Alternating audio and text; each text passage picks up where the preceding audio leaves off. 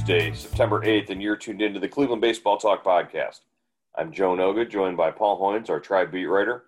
Hoynesy, the Indians picked up a 5-2 win against the Royals on Monday, opened the series with another really strong pitching performance from Zach Plesac, and the offense didn't actually look all that great. They just got some runs driven in by not driving in runs. A couple sacrifice flies, a couple of ground outs.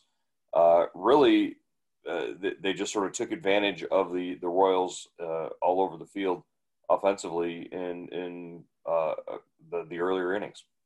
Yeah, Brad Keller, is the Royals' best pitcher in Kansas City. Last week held them to one run over six and a third, and last night they did a much better job against them, and they did it like you said, Joe, just by basically playing kind of fundamental baseball. Sacrifice flies, ground balls with runners in scoring position. They didn't hit the ball out of the park. I think they had maybe one extra base hit. Oh, no, it wasn't an extra base hit. It got erased. Carlos Santana lost his double because of a base running mistake by Frankie Lindor. But, yeah, pretty, just kind of a basic nuts and bolts offense with combined with another great start by Zach Plesac. Yeah, taking what the defense was giving them and sort of dinking and dunking all over the field. Let's talk really briefly about that Lindor base running blunder. It was a line drive into right field by Carlos Santana. Lindor sort of lost sight of it as he was getting to the bag at second, and might have gotten sort of faked out by Adalberto Mondesi at the bag. He started back towards first, but didn't retouch second when he continued on to third. So the Royals called time, appealed to second base, and the umpires called Lindor out for not retouching second base before he started on to third. Really just sort of a mental mistake by Frankie. Yeah, just a rare mental mistake.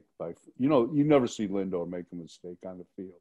He's really a well-rounded player. He's he always throws to the right base. He just for a minute he channeled his inner Manny Ramirez. I remember there was a game against Detroit when Manny was going to second base, got deked, and turned around and went back to first and got tagged out as he was going back to first base. So Manny was trying to steal first, I guess. I don't know, but this kind of took. It's lucky it was still a pretty close game, and they win 5-2, and that was shaping up to be a big inning.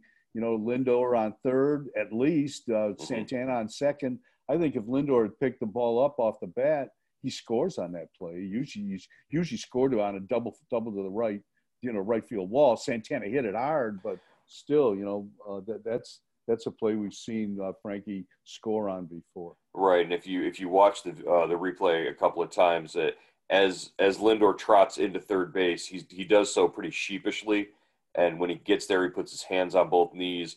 Tony Manzolino, the third base coach, sort of pats him on the back, saying, "You know what's coming, right? you know you're going to be out." So he took his medicine. He just walked into the dugout after they made the appeal. It was there was not much Sandy Alomar could do in terms of asking the umpires afterwards. But again, funky play, weird play. Sandy said he went out to argue or just ask what happened on the play because he thought he touched second base on the way to third. And then he said the replay is showing on the scoreboard as he was talking to the umpire, and he said, okay, that's it. And he turned around and went back in. That was really good. The other bit of news from the game, Jose Ramirez leaves the game early with a sore left thumb. This is something that's been bothering him for weeks now. He's been trying to play through it. Sandy Alomar sounded like they were going to try and give him a couple of days off to see if he can get it right. That pretty much sounds like what's going to happen here with Jose. Yeah, that's what they were talking about. And, it's just eerily, similar to what happened last year, late in the season when he broke his hamate bone in his right hand and missed a month, a critical month, going down the stretch. There's no indication that it's that bad, but, he broke the hamate bone in his right hand. This is his left hand. I don't, can you break hamate bones in both hands? I In hope not. back-to-back seasons. Yeah, Yeah, well, that was, and he's a switch hitter, so yeah, it all depends. Maybe it only happens when he's swinging from one side of the plate. So who knows? We'll hopefully get more detail on that from Sandy Alomar this afternoon when we talk to him. yeah, because he's leading the team in what, home runs, RBIs. He's not having the greatest year, but he's really been pretty productive, and stolen bases too. Yeah, again, we're comparing him to like peak Jose Ramirez from 2017, 2018. He's still having a pretty good year. Yeah, it's funny. He sets that standard over like a couple of seasons, and then anytime he's not batting, 313 with a 1200 OPS, we think that he's struggling or he's having a down year. So, yeah, Jose Ramirez is very important to the top four of that lineup, and it's a group of guys that have started pretty much every game, like we imagined that they would. Tonight, probably going to see Mike Freeman in there in that number two hole, unless they decide to shake things up a little bit. yeah. Freeman came in, got a sacrifice fly, saved a run at third base with a nice play in the eighth inning. So I guess if Jose has to sit down for a couple of days, I don't think it's going to kill him. It's not going to hurt. It's not going to hurt the Indians. I mean, it'll hurt the Indians a little bit, but I think it'll do Jose a world of good. Right.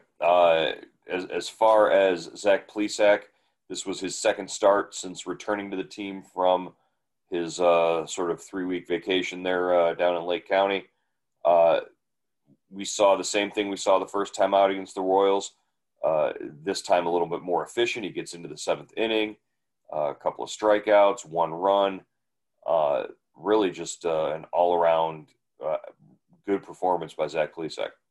Yeah, he gives up 7 hits, and he is, Joe. He's got the Royals number, man. He's 2-0 against them this year, 5-0 in his career, and his career just started last year. His big league career. So he really pitches well against them. And this was more of I think he only threw 96 pitches into the seventh, and I think he was pitching to contact more. He gave up 7 hits, only 4 strikeouts, but no walks. Which is, I mean, this kid has walked what, 2 due batters, and I think he's got like 34 strikeouts Right. in 5 starts this year. I mean, he has really thrown a lot of strikes, a lot of quality strikes. Right. Well, if you're the Royals, you're thinking to yourself, "Boy, this is great." They traded away Mike Clevenger. He was 9-0 lifetime against Yeah, us. We could never beat him. And now you just step up. You plug in Zach Plesac. Also got great numbers. Plesac also, helping himself out in the field, making some really great plays. He made one play on a chopper over the mound by Alex Gordon that he jumped up and snagged in his glove through to first base. Also cut down a lead runner on a bunt attempt by throwing to second base, which is never the play you're supposed to make. But to see a pitcher make that play, pretty good, good strong throw.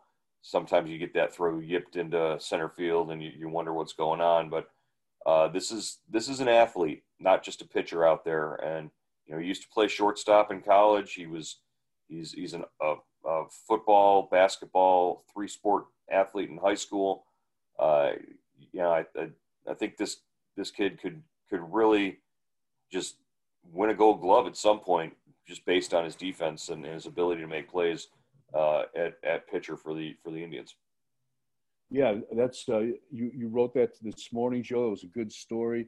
I remember talking to his dad when I did a story on the Plesac family, and he said anything this kid does, any sport he takes up, he excels at. And in college, he was pitching, but he still wanted to be a two-way player. And he was, sometimes he played first base, sometimes he played the outfield. He was a shortstop in high school, like you said. And at Ball State, he was even bugging the football coaches to go out and play wide receiver. So, this is a guy that likes to keep active. Right. All right. Well, let's shift gears here. We've been talking about this sort of three-team race in the AL Central. Again, the Indians moved into a tie with the White Sox by virtue of their win last night. They are tied for first place atop the division with the Twins, I believe, a game behind, a game and a half behind. Game and a half behind. Game and a half behind in second place. Maybe a game now. Maybe a game now. I can answer you that shortly. Yeah, it's a full game behind for the Twins. Both the White Sox and the Indians have 26 wins, 15 losses. The Twins have 26 wins and 17 losses. So they've played 2 more games, but that's going to balance out over the next couple of days here this week as the Twins have a couple of off days. But just looking at the remaining schedules for these teams, the Cubs are really going to factor into who decides or who wins the AL Central, aren't they? Yeah, they're playing all 3 teams down the stretch. You know, the Indians went 0-2 against them at Progressive Field, and on their next trip, 9-gamer, they'll play. They open with the Twins at Target Field, and then go to Chicago for two against the Cubs, and then I think they play 4 in Detroit. So the Cubs, the Twins and White Sox have the Cubs too. The White Sox finished with the 3-game series, that Chicago battle against the Cubs. They finished their regular season. So, and the Cubs are, you know, they're leading the NL West. So Jason Kipnis might get some revenge against the Tribe somehow, or he might help them out. Yeah, that's the other thing is, you know, Jason Kipnis could play extra hard against the Twins and White Sox, and that would help out the Indians as well. The Twins and White Sox do play each other in a 4-game series, and that's at Chicago the 14th through the 17th. So really, you know, probably the best case scenario there is for one team to win, you know, 3 or 4 out of those games, and try and put some separation between the Indians and the other 2. So that would be the ideal situation for the Tribe. Who knows? You know, the White Sox have just been battering everyone, and the Twins pitching is still among some of the best in the league. So we'll see how things shake out when they hook up against each other. It's the finishing series that sort of get me really interested. Late in the month of September, the 25th, 26th, and 27th, the Twins are at home to the Reds, and the White Sox are at home to the Cubs. The Indians, meanwhile, are hosting the Pirates. So really, if you look at that, you've got your 2 teams that you're competing against in the division are playing against teams that are, you know, at some point playoff contenders, whereas the Pirates are the worst team in baseball, and the Indians are going to get a chance to take advantage of that. Yeah, and you know, the Indians, you know, swept the Pirates in the exhibition season, a 3-game series. They took a 3-game series at PNC Park earlier, you know, last month. So you know, that's if you need a cushion, if you got to win 3 games at the end of the year to win this thing, to improve your seeding or win the division, you know, or finish second, whatever, you're in a good spot. But don't be overconfident. Right, you know, right, exactly. Yeah, you can't do that. In looking at the playoff picture right now, though, that's the thing that surprises you the most. Right now, the Yankees are the 8th seed, or are in position for the 8th seed, and they're only a game better than the Orioles going down the stretch here. 21-20 for the Yankees, who have again been devastated by injuries this year. But right now, if the playoffs open today, the Yankees would be at Tampa Bay for the first initial 3-game series. Yeah, the thing I found shocking or just surprising, Joe, is, you know, just how well Toronto has played. You know, they didn't have a home at the start of the season. They basically got kicked out of their own country because of the coronavirus. As they had to find a home at their AAA site in Buffalo, and they you know, they're ahead of the Yankees right now. They hammered the Yankees last night. They scored 10 runs in an inning. And you give credit to Ross Atkins and Mark Shapiro and that young Jays team for, kind of holding the fort and really kind of, not – I mean, they said so many distractions that they could have easily kind of, just said, okay, this is 60 games. Let's mail it in and get it together next year. But they've done a great job. Right.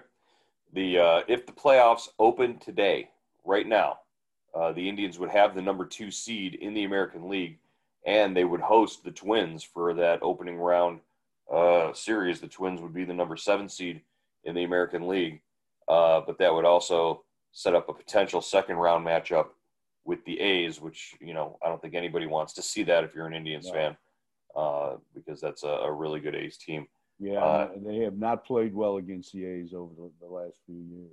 Right. Especially if it's out there. I don't know where they play, but they don't play well in Oakland. And just speaking of what the Indians' record is as they move forward, again, they stand at 26-15 through 41 games. They're 21-2 when they score 3 or more runs. That's a pretty good case for as we talked to Francisco Lindor yesterday. Hey, when you score 3 or more runs, you realize your record's pretty good, right? Yeah. What did he say? He said if we score 5 tonight and lose, I'm never talking to you guys again. Yeah, that was funny. And then Joe, part of that is in 11 of their last 12 games, the starting pitching has given up 2 or fewer runs, and they're 9-3 in those games. I mean, that's good, right? Yeah. It's unbelievable. I mean, you kind of, when you see it day in and day out, you really forget. I think you kind of, just take it for granted. But the starting pitching has been unbelievable. I mean, like you said earlier, they trade Clevenger. Plesac steps in. Nobody misses a beat.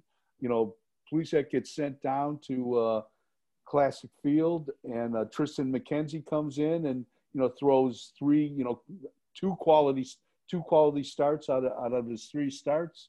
You